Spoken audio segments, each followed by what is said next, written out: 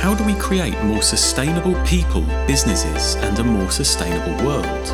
At EarthSelf, we believe you need to create harmony between humanity and nature. Sustainable the podcast brings you inspiring interviews with leaders who are taking action to help create harmony between humanity and nature. Join your host, Tabby Jane, founder of EarthSelf, to discover nature-connected ways of being and working and become inspired to take action. In episode 116, I spoke to Julia Felton from Business Horsepower about what we can learn from horses that can improve our leadership and performance in the workplace and create systemic change. Today, I'm speaking to Eric Brymer.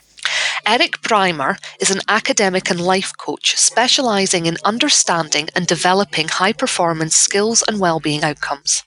As a researcher, he focuses on investigating extreme sport and the role of the environment for well-being. Eric's expertise includes qualitative and mixed methods research designs. He holds a PhD, a master's degree in applied sport and exercise psychology, and postgraduate degrees in education and business. He also holds research positions at Leeds Beckett University in the UK, Queensland University of Technology, Australia, and the University of Cumbria in the UK as well. Welcome, Eric. It's great to have you on Sustainable today. Thank you very much for having me. It's a pleasure, and we'll have a fun time over the next hour discussing all the issues you'd like to think and talk about. Yeah. So then, how can we develop a relationship with the natural world through extreme sports? So, I suppose a place to start on that one would be to understand what we mean by extreme sports. Yes. And when we talk about extreme sports, what we're talking about is nature-based adventure sports, but taking the adventure sports to a limit where if you mess up, there's a likelihood that you will, in fact, more of a likelihood that you will die than anything else. So we're talking about proximity flying, base jumping, big wave surfing, kayaking over giant waterfalls, that kind of activity. Okay. So we're not talking about, the reason why that's important is because A, most of these activities are done in the natural environment, and B, these activities are done to a level where a mistake or accident is most likely going to lead to death rather than scratches or bumps or bruises. So what that then suggests is that the activities themselves are quite dangerous. The typical notion here, therefore, is they're about risk and risk taken, because people often see them with regard to the individuals undertaking these activities, as opposed to the holistic perspective of where these activities are undertaken and what needs to happen to make sure that that people participate and continue to participate and get the benefits from it. So if we think about extreme sports undertaken within a natural environment, one of the most important things that an athlete needs to do in order to participate effectively and to come out having had all the wonderful aspects of that experience and not the downside, is to really understand the environment that they're in. Their life depends on how effectively they understand, how effectively they are tuned to information within that environment. If they misread something, that misreading could mean, death. It could be disastrous for them. So if you're looking at participating at a level where death is a possibility, where the relationship with the activity is with the environment that you're working in, then clearly the knowledge you get, the profound depth of knowledge that you need to develop, is how people become part of the environment. And in fact, when we look at when we try to understand people's experiences, and we look at the research that's been done over the years, not just mine but from other people too, that in-depth, profound relationship with the natural world is a very, very important aspect of effective participation. The ability to know that wind is slightly in the wrong direction, or the ability to read a waterfall to know the ideal place to topple over it, if you like. The ability to read a wave to know when to ride it, when not to ride it, where to get on it, which bits are going to smash you to bits and which bits are going to be provide you with that sort of the enjoyment, the experiences that come with it. So that essentially is how that relationship with the natural world is developed. Now, extreme sports are not things that, when you look at this level, they're not things that people go into having done nothing. If you want to be a base jumper, then there is a vast amount of time spent in learning how to use parachutes. You perhaps have done X amount of skydives. Well, you will have done X amount of skydives. You've found a mentor to help you with base jumping. You've gone through quite an extensive process of developing the task skills as well as the appreciation and understanding to become attuned to information in the environment. So it is a process you go through. It's not people are suddenly, some people haven't, some people don't. And so it is something you develop in the process of developing your skills, your interest, the capacity to undertake the extreme sports in a safe and effective manner. Yeah, no, that's really, really fascinating, because, I mean, if I just recap what you said there, we've got this, and it's funny because until you said this, I hadn't actually considered that it kind of really is almost like a prevalent thought. We've almost got this attitude that extreme sports is all about risk and risk-taking, but when we take that step back, what extreme sports is, when we're engaging in sports that have this potential to end up in death if things go wrong, there's a huge amount of discipline and learning involved in mastering not only just the skills that an individual needs in order to successfully engage with the natural world in which they're undertaking the activities, but they also actually have to develop this deep relationship with the natural world where they're able to understand and read the signs and signals of the natural world to be able to engage with it in an effective and safe manner. Yeah, that's a nice summary. There are three particular traditional notions of extreme sports. One is this, well, it's all about a particular personality structure that means that you are born with the need to take risks, which so then transfers into the reason why people decide to do extreme sports is because they have this personality. The reason why people can do it well is because they have this personality.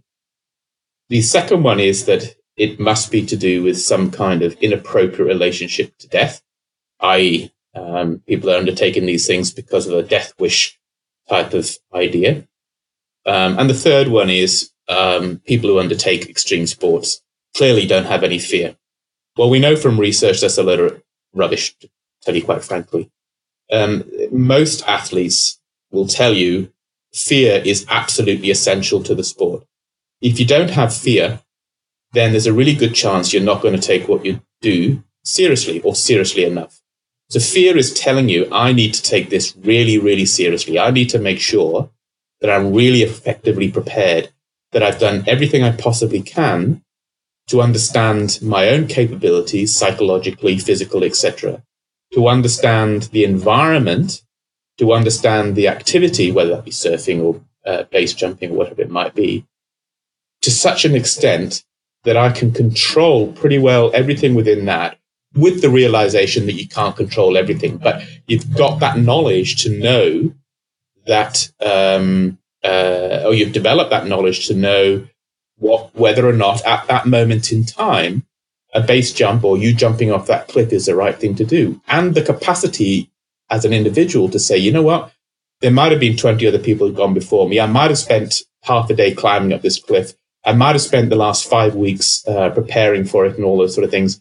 But right now, I don't feel right. Something's not right. I'm walking back down. So it's quite a profound depth of knowledge that one has to build within the environment, activity, and of your own capacities. So the idea of fear is something that sort of gives you the impetus or tells you you need to take this seriously. So fear is something that's really important. The risk-taking aspect of things, and as in the way that people often speak about it, the hedonistic, this is fun, let's just give it a go notion, nothing could be further from the truth. The amount of preparation and effort that people who undertake extreme sports put in to ensure they can do that effectively, that in itself takes it away from the notion of risk. This isn't something that people wake up one morning and say, oh, let's give it a go. There's an enormous amount of effort that goes into that. And the death wish, there's more to do with the risk as well, but we won't go into that right now. The death wish notion is also something else. In fact, if you talk to participants, most of them will say, no, it's anything but a death wish. It's a life wish, because by doing this, we can tap into aspects or capabilities that we can't get another way. People talk about time slowing down or standing still. People talk about the capacity to see and hear and feel things way beyond that you can do in everyday life. People talk about a level of freedom that the only other sort of experience that people have something similar to is when they're really skillful meditators or users of mindfulness activities. So these are really profound activities that people, and the highly trained athletes undertake. It's not something that people take lightly at all. Yeah. No, I mean, what I'm really hearing, there was two things that really caught my interest there, Eric. And one of the things is because of the fear, you have to take it seriously, and the amount of control, it really allows people to end up developing almost heightened levels of intuition. And also what you're talking about in terms of these experiences that you can relate to meditators with the time slowing down and the increased clarity of detail. I mean, it sounds very similar to what Maslow described as peak experiences, those moments of complete unity with the environment around you. Yes, and a lot of it is very, very similar. The difference with extreme sports and Maslow's theoretical framework with peak experiences and plateau experience and all those other things were very much relatively rare things that come along, almost jump at you when you don't expect them. With extreme sports athletes, the activity itself will facilitate these experiences pretty well every time. So you have something that looks like a peak experience, but isn't quite a peak experience because of the capacity to facilitate it at will, if you like. And also because there are other things that are around it that don't quite match. But the same with flow, and the same with some of the other things that people have brought up. So they're relatively specialized, or the lived experience itself is similar to so many other things that people talk about when we talk about the capabilities and the capacities or human potential type of research. But if you put them all together, you've got, well, actually, that looks very similar to extreme sports. If you take one at a time, you say, well, that's a lot of it, but they've missed that. That's a lot of it, but they've missed that. That's a lot of it. And then you sort of start putting them all together. So you've got the transcendental, the transformational aspects of it, the peak experiences of it, the flow aspects. It will put all those kind of notions together. And you've got something that you can say, well, wow, isn't that interesting? We've got all these different ways of looking at ultimate human experience, human beings reaching their potential. And here's an activity that allows you to tap into all these theoretical frameworks. In fact, brings all these theoretical frameworks together in one place.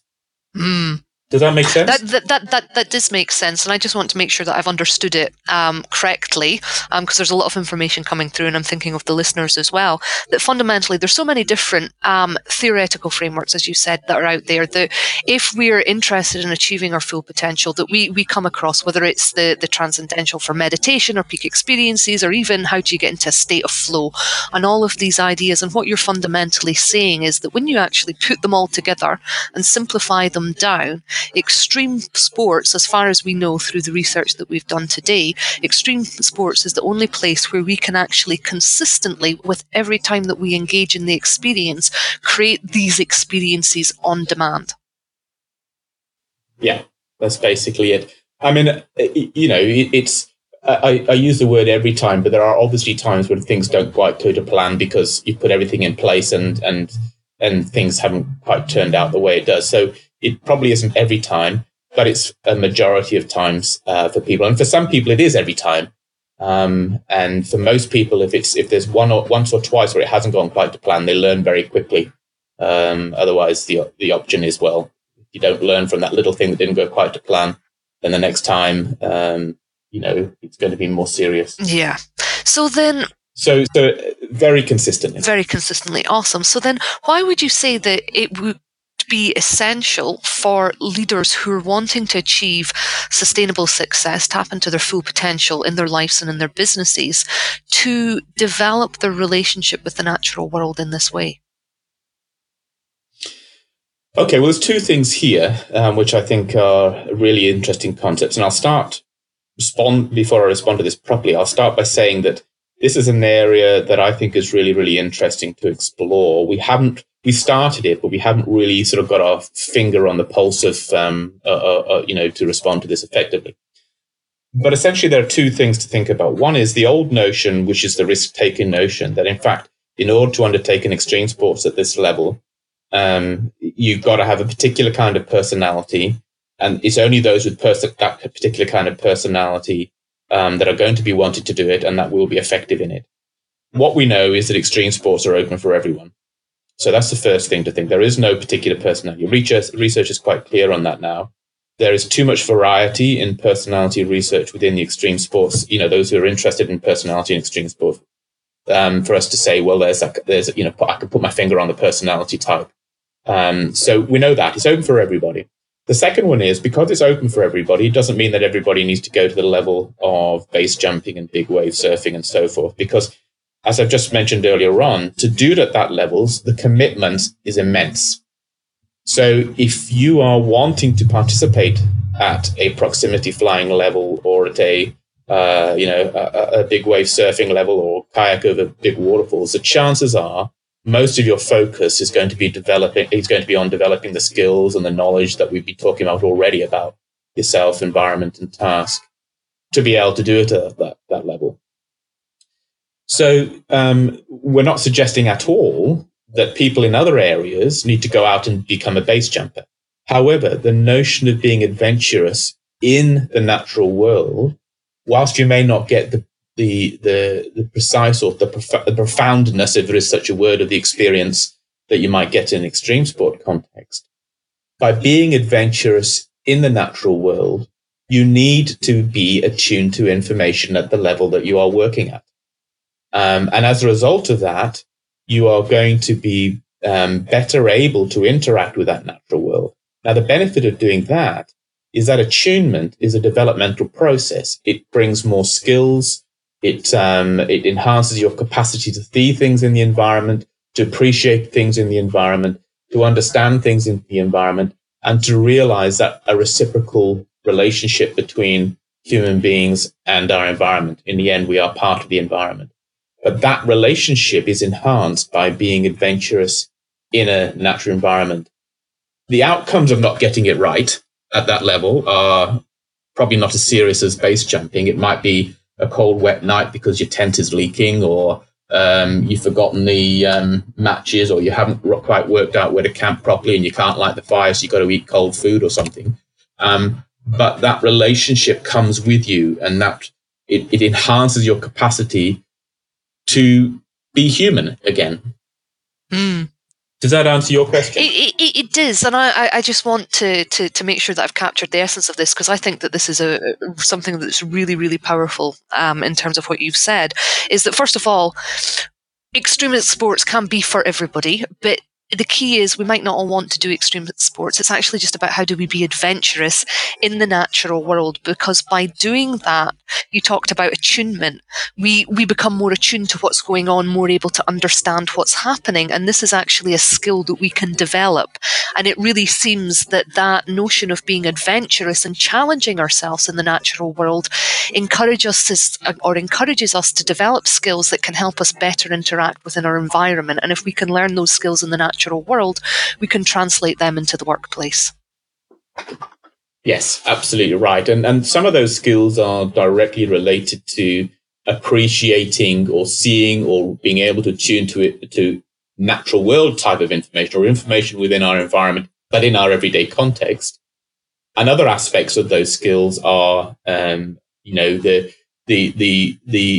didn't work out quite where you were going to camp effectively, or when you didn't double check your matches, or whatever it is, those sort of things, and things didn't go wrong. The realization in often when things don't go quite to plan, because the seriousness of the outcome is not, those aspects come back with you as well. But what we want to get away from is the notion of the natural world is some kind of aesthetically pleasant area. It's not. There are wet times, there are snakes, there are bears, there are things out there that are quite scary if you're not used to it. But at the same time, we have evolved in relation to the natural world. And rather like what we did to the tiger many years ago, we took it out of its natural environment, we put it in a cage with bars, and we thought, well, look at that lovely stripy creature. And then we realized after a while that this tiger thing was pacing up and down, looking massively stressed. Then we thought, okay, well, maybe it's to do with their environment. We'll do something with it. And then we create this larger environment, which is a little bit more natural. And we do things like sticking food on top of a tree or something like that. So we give it some kind of way of interacting with this environment more effectively. We've realized that when we look at other beings that we interact with in different ways. But interestingly, what we're doing to ourselves right now is what we did to the tiger many years ago. We are putting ourselves in an unnatural environment. And then we're wondering why we're pacing up and down and getting stressed, and we're not quite capable of doing the things that we're doing. And well-being levels have gone, have dropped incredibly, and all those sort of things that are going on at the moment. Well, the reason is because we have broken that natural connection that we have, and our relationship with the environment, which is still there, but it has broken in the sense that the relationship is not as functional as it could be. So adventure in the natural world allows us to revisit this relationship, to work back towards, and I use that deliberately, working back towards our potential as human beings, our potential as a life form, and what it means to be a human being. So some of the things that we currently label as bad, anxiety, jealousy, whatever. Well, what if we relabeled them as just information that's coming along? What if we put ourselves into a context that says, well, actually, the more I get this anxious kind of feeling, the more I realize that, in fact, that's just information that I need to do something about. And what does it mean? Well, I need to be more prepared. I need to make sure that the next time I go and do that, if I want to interact in this environment, I have to prepare differently. I have to prepare in different ways. Then we realize that, in fact, there are no good and bad in the ways that we feel, if you like. There are just things that are helpful or unhelpful, and that there are things that we can do about it. And interacting with the natural world in that adventurous way is one really good way of reconnecting us, of realizing our potential as we should be as human beings, rather like the tiger in the cage, coming out of the cage and becoming a tiger again. Mm. And I think that's a really, really beautiful analogy of using the tiger in the cage and recognizing all of that power and potential that's inherent within the animal and inherent within us, and how we're really constraining it down and putting us into situations where we're not able to have that adventure. It's almost like in some ways we're so focused on trying to create safety that we've forgotten the need for adventure and what it actually gives us. You're absolutely spot on. And so some of the arguments that we're currently using about risk taking and, kids being risk takers and this and that. So, what if that was normal? What if, in fact, all those things we're currently labeling as dysfunctional, abnormal, not right, what if they were normal? And in fact, the safety seeking gene is the one that we should be examining. This notion that for some reason over the last very small, in time-wise, small period of time in terms of the human evolution, we have been sort of in an environment where safety has been the focus. And much of that is to do with the way society has gone, the sort of insurance, the monetary, all that kind of concepts. And risk-taking itself was developed out of that notion. So what if the current focus on risk-taking and the kind of people, that was the norm, and the abnormal was the safety-seeking aspect of things? That would be an interesting way of looking at it, wouldn't it? That definitely would. I mean, already my mind is going. So I want to kind of like bring this back down to the business level and recognize that, in today's business world, things are chaotic, uncertain. There's lots of risk. Business is not safe and secure in any way, shape or form. So then if we recognise that adventure in the natural world or through extreme sports can actually help us develop skills that can handle risk better, we can bring this into the workplace. So then what can leaders first of all learn from extreme sports that can help them become effective leaders in business?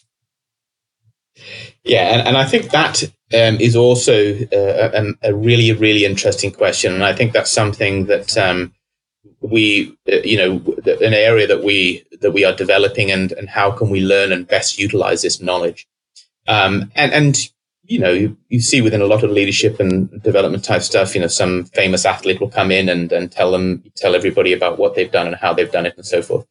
Now, the difference between a lot of sports type of environments and business is that sports often, the real focus of sports is a very short period of time. And the outcome is, well, okay, you got 6, I got 5. Well, in the end, who cares?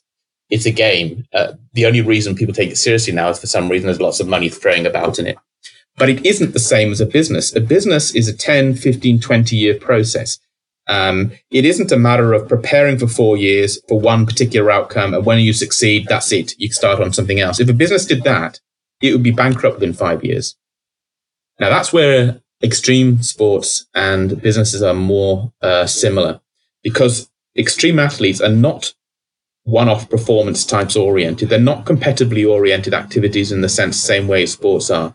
They're very, very similar to business environments.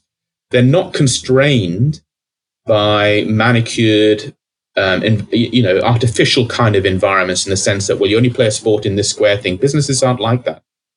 And neither are extreme sports, but traditional sports are. Traditional sports are bound by particular rules and that are sort of, imposed upon it. Extreme sports aren't. They are creating them. It's evolving. There are no rules that says how you should or shouldn't do a base jump, how you should or shouldn't do a proximity flight. So that creative possibilities, the capacity to enhance it and where people get together and it evolves and becomes something else, again, is very similar to businesses. So if you take that notion and where the similarity is, there's a few things that I think you can learn from extreme athletes. The first one we've already mentioned, and that is the importance of that in-depth, profound capacity to learn. And if you don't have it, develop knowledge about yourself, about the environment that you're in. Well, that's physical and social environment, by the way, in this instance, because we see environment as physical and social. And also, whereas I talked about the task in the extreme sport, in the business, we're also talking about the task, and that is the task of your business. What is it that makes a business successful? Some of that might be to do with financial skills, but some of it might be to do with the skill of the business itself, whether it's a service or some other kind of business. So that's the first thing, is the in-depth knowledge about those three things. They are essential for extreme sports, and they are also essential for business. Okay, the outcomes might be different, but if you want this kind of success, then that's essential. The second one is preparation. Extreme sports athletes do an immense amount of preparation, but it's preparation in a manner that what I'd call as representative design, in the sense that you have a very clear understanding of the environment you want to work in, and the preparation is in relation to performing, if you like, in that environment. So there'd be no point whatsoever, or you could still talk about them being extreme sports, of a potential base jumper preparing to in the same way that an extreme kayaker would prepare, because they're different kind of environments. So, depending on your business, you need to prepare and appropriate for that particular environment and what that business is. So, if you're looking at a business that says, well, okay, there's a business over there, a sales business, and they think open planning has worked really, really well, so we should do that. But hang on a minute, we're an accountancy business, or we're a business that needs to do something different. Maybe those things are not compatible. So preparing effectively with the knowledge of what it requires to do well in your type of business is really, really important. The third element is you need, within a sport context, it's almost like, well, we've got one plan. In a short period of time, I can shelve my emotions. I don't have to really know a great deal about myself, because I only have to do something for a couple of hours. But in business, you can't do that. In extreme sports, you can't do that. So you do need to plan, very, very effectively, but not just for one plan. You might need an A and a B. In extreme sports, it's essential to have an A and a B because, or even a C and a D, because if A doesn't quite work out, the consequences of continuing down A are, potentially terminal. In a business, it works quite well because it gives you the flexibility to work in relation to your environment rather than just saying, well, I'm going to continue doing this and no matter what's going on around me. So the fourth one that you can take from extreme sports is the capacity to listen and attune to information within the environment, and also, so that relationship notion is continuing. So not just continuing without reflecting effectively. So that capacity to listen is really, really important. The last one, the fifth one I've got down here is acting. Once you've got that everything prepared and you've controlled what you can do, is to act, but also to let go. So not trying to control everything, because in the end you can't do that. And the last thing I think extreme sports athletes give, something you can learn from that, is the capacity to enjoy, but also reflect continually. So you learn from everything and you use that learning to get better. That is cool. I was taking notes as I was listening to you, and I think the fascinating. I thought you were recording this. I am recording this, but I like taking notes because it actually helps me process for my own benefit as well. And I geek out on stuff and I like making lists. So, hey, as listeners know, I'm not just always listening. The first thing that kind of started there, which really caught my interest, is that what we're talking about, the difference between normal sports and extreme sports, is literally the difference between a sprint and a marathon. You're going to train very, very differently if you're only going to run 100 yards. But if you know that you're going to do not even a marathon, some of the ultra running is, 100 miles and whatever. If you're going to train for that, completely different process. And what I loved is you were saying that there was 6 clear steps there. The first one is you have to learn. You have to learn about yourself, you have to learn about your business, and you have to learn about the environment, both the physical and social aspects of it.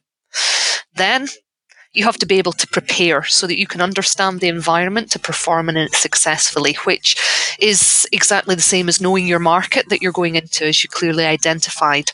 Then you have to get your plan, but you also have to be able to pivot when need be and come up with other plans. So having more than one plan for how you're going to actually achieve things. Then you've got to listen and tune to the environment that you're in so that you can take the action, but let go, so that it's from a place of attunement, not trying to control, and then you're able to enjoy it and continuously reflect, which almost brings it into a circular aspect, because then you're back into the learning again and literally going through this whole cyclic, I can't say that word, circular process. Yes, thank you. The circular process that is actually never ending, but it's not even a circle. I suppose it's almost like a spiral, because as you go through this process, you're getting more and more knowledge that's helping you to achieve greater and greater levels of performance and achieve the potential that you want to achieve within your business, basically. Yeah. And yes, absolutely. And you could call it a spiral, or you could call it whatever you want to do. But essentially what we need to also realize is there is no straight line. It's not like, if I do A, then I'm going to get to B. And sometimes things work very quickly, and sometimes they go backwards, and sometimes they're slow. So the notion of how things go. But what you have to be able to is, A, be comfortable with that. And the way you do that is to give yourself the time to be in tune with the environment, to reflect on all those sort of things. But B, not to get overly concerned when in fact there's a bit of a slump or things are going too far or whatever it might be. So learning and the capacity to develop and perform is not a sort of straight line at all. It's a bit of a wibbly wobbly thing that that can take you in different directions. So that cyclical process could be a little bit wibbly wobbly as well, like the rest of nature. I mean, when have you ever seen a nice, perfectly organized tree? It doesn't happen. Well, every tree is perfectly organized, but you know what I mean. It's just not. There isn't such a thing as a tree. Or well, every tree should look like this. It does its own thing. But a tree is very well prepared. If you think about it, if you look at it from metaphorically, if you like, the grounding that a really good, solid, massive tree is there is very similar to the knowledge and preparation and all those sort of things that we're talking about. That's what allows the tree to get to realize its potential. If that's not properly there, the tree will be shrunk, or something will happen to it, or it'll eventually fall out, or sometime or other things will go wrong. So that grounding is essential. But the tree itself, who knows what it's going to look like? Well, that's it. And I think that's a really interesting analogy, especially when you consider bonsai trees, which have been adapted to their environment, and they're miniature trees, but it's kind of really showing that the potential, or our potential as human beings, is really related to how well we can interact and engage with the environment around us, whether that be the natural world, the physical, or the social one.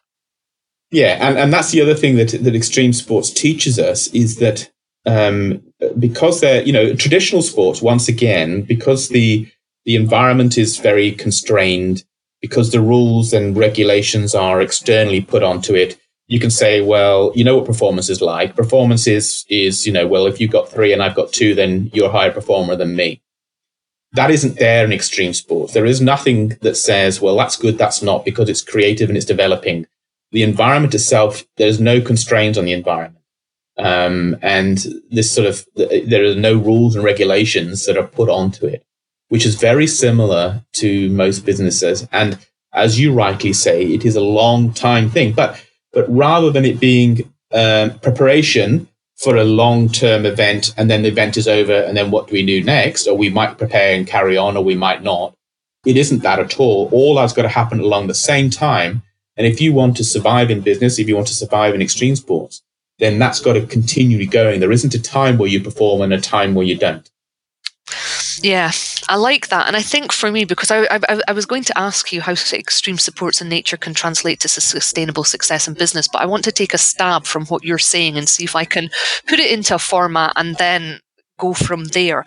Because from what I'm really hearing you say, because there are no rules, we know that we need a different way of doing business in order to make it sustainable, in order to interact with the environment in a way that sustains life rather than destroys it. So recognizing that in extreme sports, there are no rules, you really have to be able to tap into that creativity and that innovation, and you've got to be always prepared for the unexpected.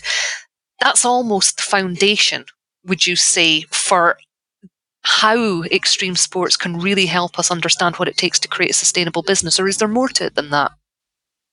No, I think that's definitely part of it, but there is a little bit more to it, and that is a way of interacting with the world, which comes from experience. It comes from, a lot of extreme athletes. When, for example, big wave surfers, they spend a lot of their energy trying to find ways of giving back to the ocean, because that relationship has given them so much.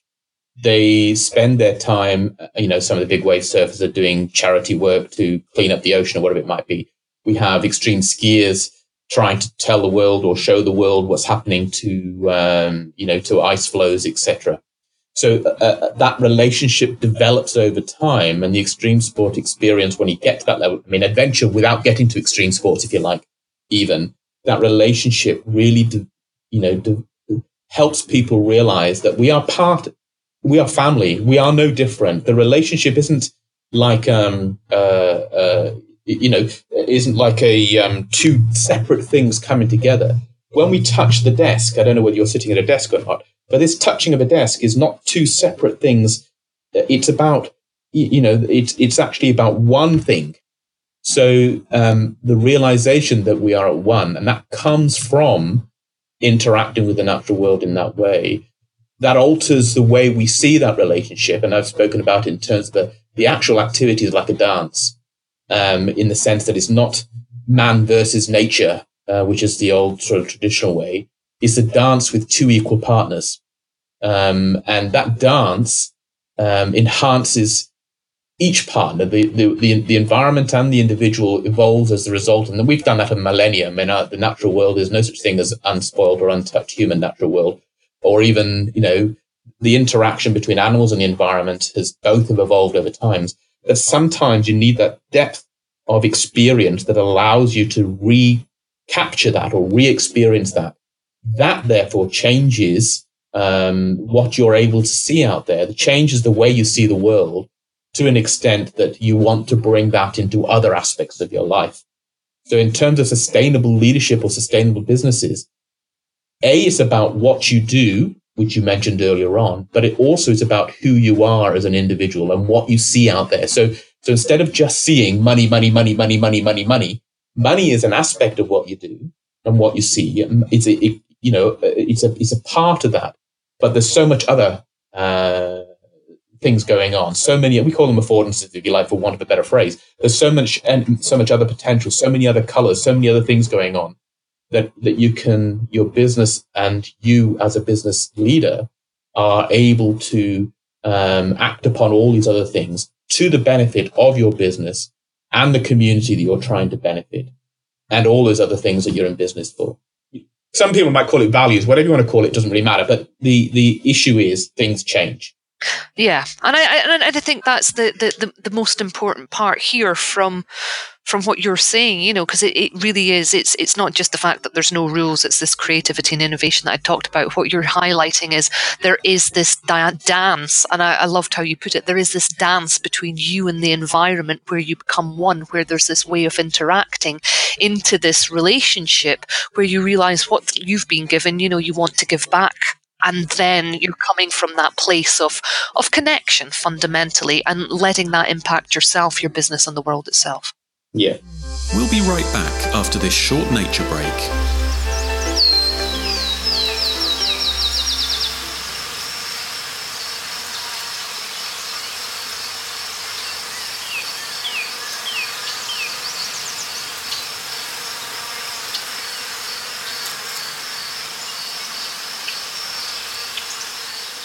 How has focusing on the psychology of extreme sports and then the well-being benefits of time in nature impacted the way that you yourself live your daily life, Eric? Well, like everybody else, I have the same sort of things that everybody else has, mortgages and all those sort of things that everybody has to deal with. But where I work now, I look for ways of walking in and walking out. It's very, very important for me and my children, my family, that we find time to relate effectively with the environment as often as we possibly can. The beauty of once you've got to that level that you feel part of the environment is, and we're finding that in research now, is that you don't, it's not essential that you desperately look for opportunities. It might be at times because certain things are going on, but it's the realization of the relationship that's important.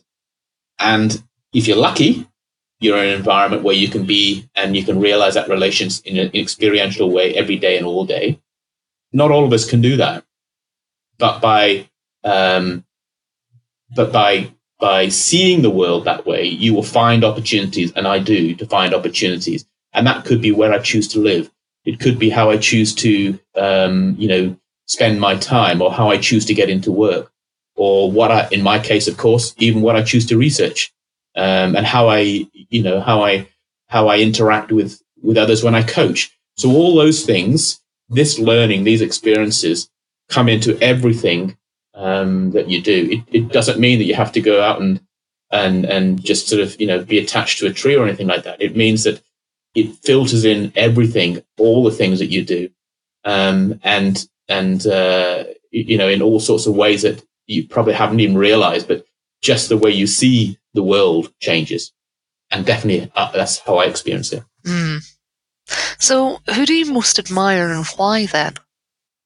Well, that was a really hard one. I saw that question and I thought, well... If anybody that's listening regularly this will know, I just always go, I know, everybody has difficulty with this one, Eric. Yeah. Well, I mean, I have difficulty for lots of different reasons because I admire different people for different reasons. But in terms of who I most admire, I at this moment in time, I think I can honestly say that whilst it was difficult, it was also quite easy. It's my children. And the reason that it's my children is because as yet, they have not had that capacity to interact with the environment knocked out of them. As yet, they still interact in the adventurous, in a way, with the natural environment, in a way that I feel I feel that quite proud of. I mean, I come from a farming background, so it's quite easy for me to interact with the world because I lived it. I was in there. Every day was part of it. But I'm not a farmer now. I live in an urban environment, and yet my children find ways. Whether it's all of a sudden they're spending time, and you think, what are they doing? And then they realize there's an ant down there, and they're watching it and just seeing how it's exploring. Whether it's quick, stop the car, and you think, what's going on here? And they say, there's a lizard on the road. I've got to rescue it. Whether it's climbing, whatever it might be, that capacity to interact with the environment in the way that they do is absolutely stunning. And as yet, it hasn't been knocked out of them. I hope it never does. But and I'm encouraging and facilitating it. But you just never know. No, that just brings up so many beautiful memories of fun times that I've had with my nieces when they're younger, and I think it always is interesting watching just the natural curiosity and adventure within children as they engage within the natural world, and seeing. I mean, I know for a reflection, even studying the work that I do, it's almost magical to see how much they engage with the natural world, and potentially how much you've lost as you've grown up. Well, it's because it's something that it's a socio-cultural concept that we, as we get older, we're not supposed to do that. We're supposed to take a different perspective on life. It's supposed to be task focused, not relational focused. It's supposed to be about fitting in with society, and society at the moment is very materialistic, very much about that notion of things, and the relational side of things has gone. So whereas once upon a time, relational notions were much more important. Some societies are still hanging on to little bits of that, but for most of us, that part of it has gone. And the most important relationships are not just our immediate family, but also with the environment that we're in. So those things are educated out of us over time. If you, I don't know where you live, but if there's a few trees outside your house going down the street, right now we're as a culture across most Anglo-European and beyond that as well, and some of the other cultures that I've experienced and lived in.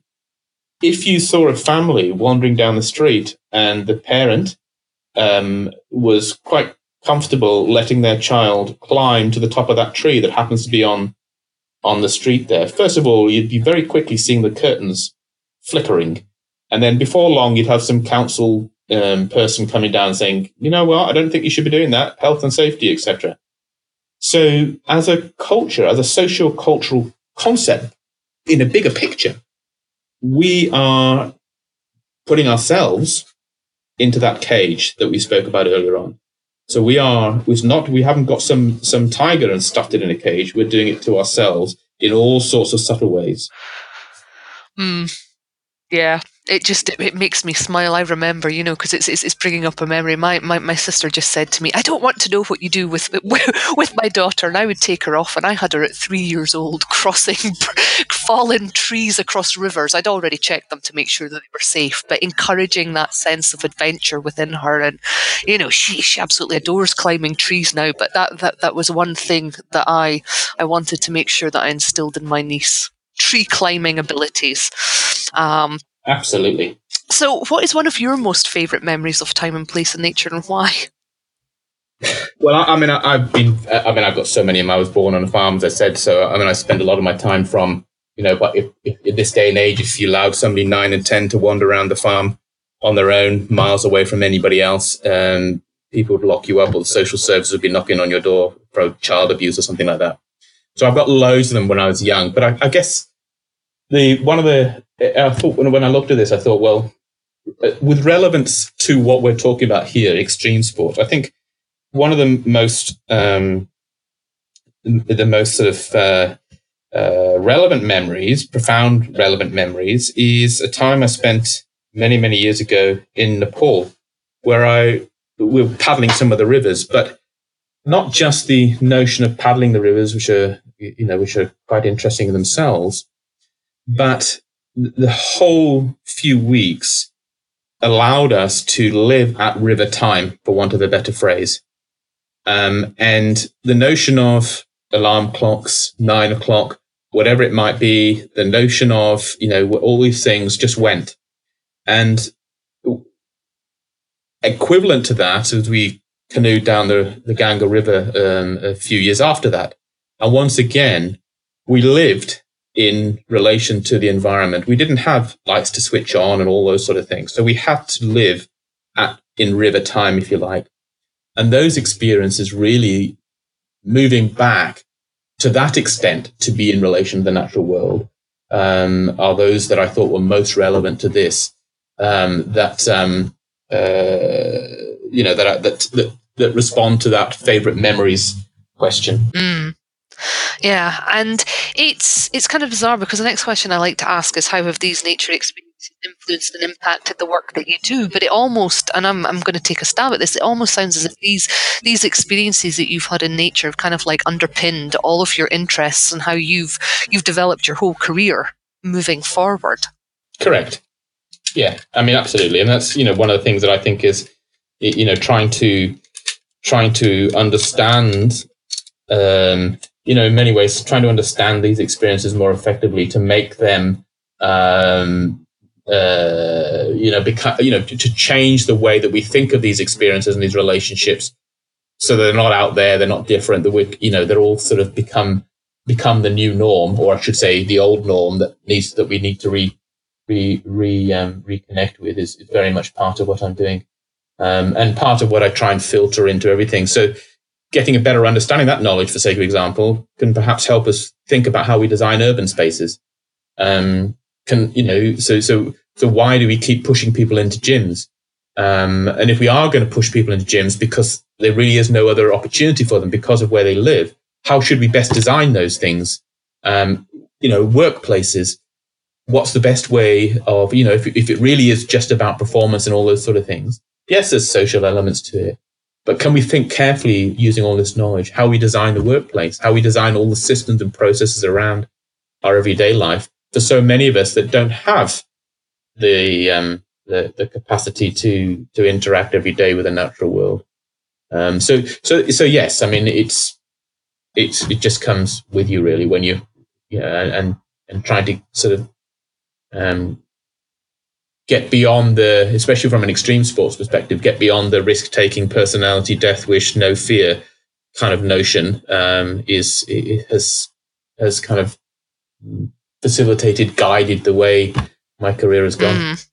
Yeah, and it is interesting because it's kind of funny because it's like when I had spent a lot of time just walking in nature, and I was like, I don't really know why people want to take risk-taking. I go through the woods and I have a wonderful experience, and then I realised that my definition of walking in the wood was probably very adventurous and risk-taking anyway, as I'm climbing up trees and climbing down. So, that really changed my thought. And even having listened to you, I think the one thing that I'm going to take away is kayaking over a waterfall sounds really awesome. So I'm going to go and start exploring what I would need to do, because I like kayaking anyway, and I'm like, I need a new outdoor sport to consider. So that's what I'm taking away from our chat today. But what do you want who are listening to this to take away?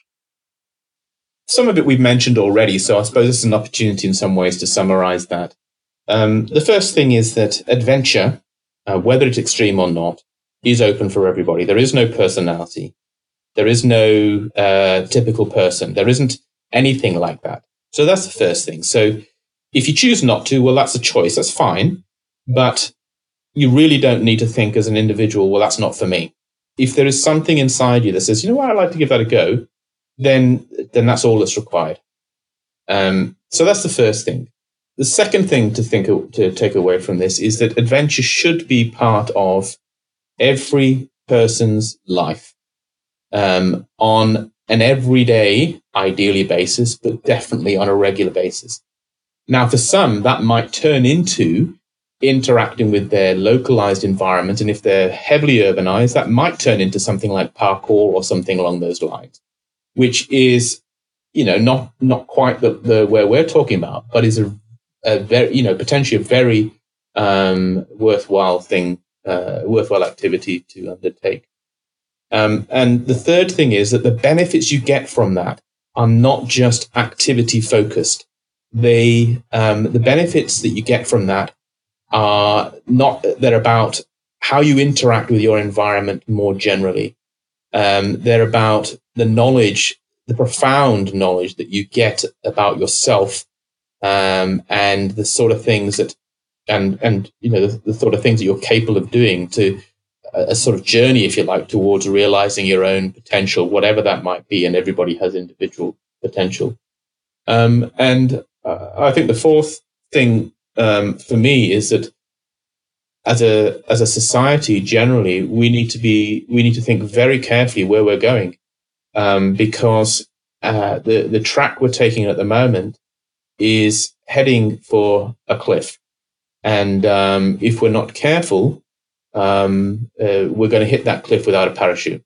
So I'm sorry, that's more than one thing, but no, it's fine, because I was listening, because there were so many wonderful things there, and what came up is there was two things that had me slightly chuckling, because instead of an apple a day keeps the doctor away, I think we need to turn around and say an adventure a day keeps the doctor away. So absolutely, what I would like to do is actually leave the listeners with a challenge, because I know that I'm going to take this up as my own challenge as well. What can you do to make every day an adventure? I like that challenge. Thank you so much for joining me on the podcast today. You're absolutely welcome. It's been a great chat, and I apologize if I've spoken too much, but I'm quite passionate about the air, and I think it's something that we should take more seriously. I think that's absolutely fine. I was deliberately aware that if this was not a podcast interview, I would have started geeking out and gone, ooh, and I took a step back. It's been a wonderful conversation, and I know that there's just so many nuggets in this that people are going to enjoy and appreciate. Oh, you're welcome. I'm hopefully it'll be of use, and hopefully one person it'll start their journey. Next time on Sustainable, I'm exploring the past and future directions of Sustainable the podcast, and what I've learned from 2 years of doing the show.